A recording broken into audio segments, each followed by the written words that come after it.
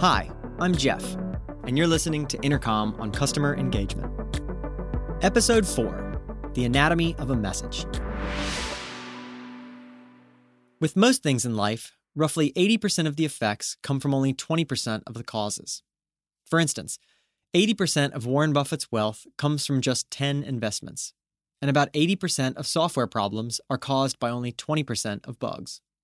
The Pareto principle, better known as the 80-20 rule, states that a small number of things will have a disproportionate impact. When you're communicating with your customers, 80% of your success will come from those important but often overlooked tasks. A compelling subject line, clear paragraphs, and an obvious call to action. In this episode, we're going to dive into how to get those all-important details right. First and foremost, there's your subject line. This isn't the time for purple prose. You have a limited amount of words to play with, so be clear and direct. When viewed on a desktop, the average inbox will show about 60 characters of the subject line. But people are increasingly reading email on their phones, more than 50% according to some estimates.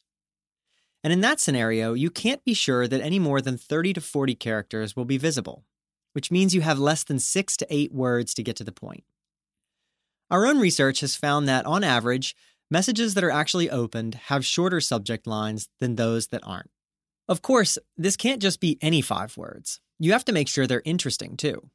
For example, Hillary Clinton's 2016 campaign team used simple and personal subject lines to notably great effect. With lines like, "I'd love to meet you," and our personal favorite, "Dinner?"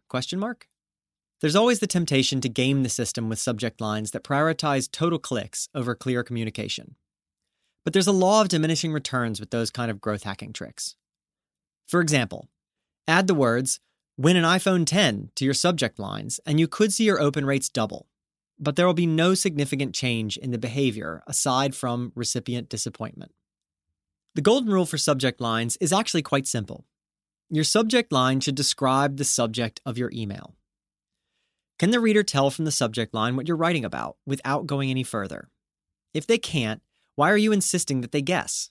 You're not Agatha Christie. You're not paid to surprise your audience.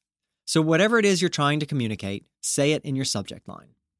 Equally important is the tool that will usually close your messages, your call to action. It's obvious that you will need to give a clear next step. A good call to action needs to be persuasive and compelling. It should also be more descriptive than just click here. Instead, try using command verbs like read more on the blog, download the app, upgrade now, order yours, or compare plans. You also need to give readers a reason why they should complete your call to action. Make sure the content directly related to the button or link is not only sufficiently explanatory, but also clearly shows the benefit of taking the action. Giving a call to action a sense of urgency can also help. Something like, give example app a try. It's free for 60 days. Though there's a fine line between a sense of urgency and coming off as pushy. Just remember, not everything is as pressing to your readers as it is to you. Now, let's look at a common debate. When to use a button and when to use a link. Buttons in a message should be used for primary actions. They're attention-grabbing and prominent, and they're the best way to define an item that requires action. One note of caution, though.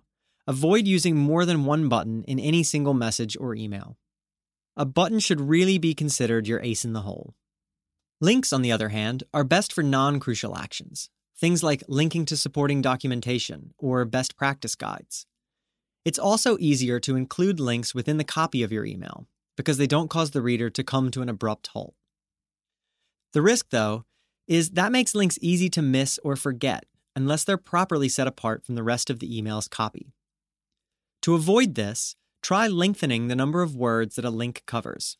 Instead of just linking the word upgrade in a sentence, link an entire action or thought, like, you can upgrade on our pricing page.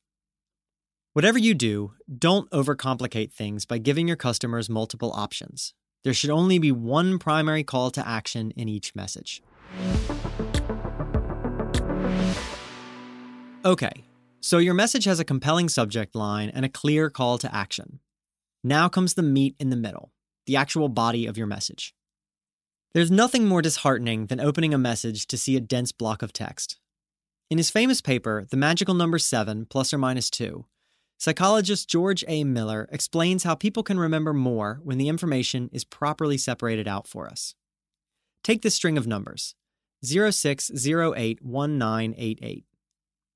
Even though it's only 8 numbers, it's much harder to scan than 06/08/1988. You probably didn't realize that first string of numbers referred to a date.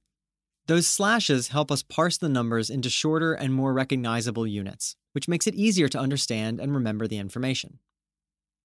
You can apply this same principle to your messages by using clear, distinct paragraphs. Long paragraphs of more than 4 or 5 lines discourage even the most committed reader, so break your message into clear 2 or 3 sentence chunks. This adds that all-important white space that makes your message easy to scan. But a note of caution here. It is possible to use too many paragraphs. Many businesses today follow the James Joyce approach, writing single-line paragraph after single-line paragraph. This might work well for that novel you've always wanted to write, but in email form, your reader could get lost and miss something important. Instead, improve the readability of your content by varying paragraph lengths every so often. Okay, you've almost assembled your message, but one often overlooked element remains: your footer or postscript. While the internet was still in its infancy, direct marketers had long figured out that after the headline, the postscript is the most read piece of a sales letter. It's one of those things that is mapped pretty neatly to the digital world. So you should consider putting a well-crafted PS on your messages. You can use it the same way a novelist uses a cliffhanger at the end of a chapter. Let your message draw readers into a story, and then use the postscript as the final page turner that forces them to click the link and keep reading. Email footers are often an afterthought for most businesses, but they're a critical piece of your message, especially in the early days of your relationship with a customer. There are certain things people will instinctively look for at the bottom of an email. Details about your brand, what country you're based in, how to contact you, and options to manage subscription preferences are all useful. Above all, this is a place for transparency and clarity, so try not to overwhelm with your brand's personality. Now that you know the pieces that every good message needs, up next, we'll look at a few of the different types of messages you'll want to send. This has been Intercom on Customer Engagement.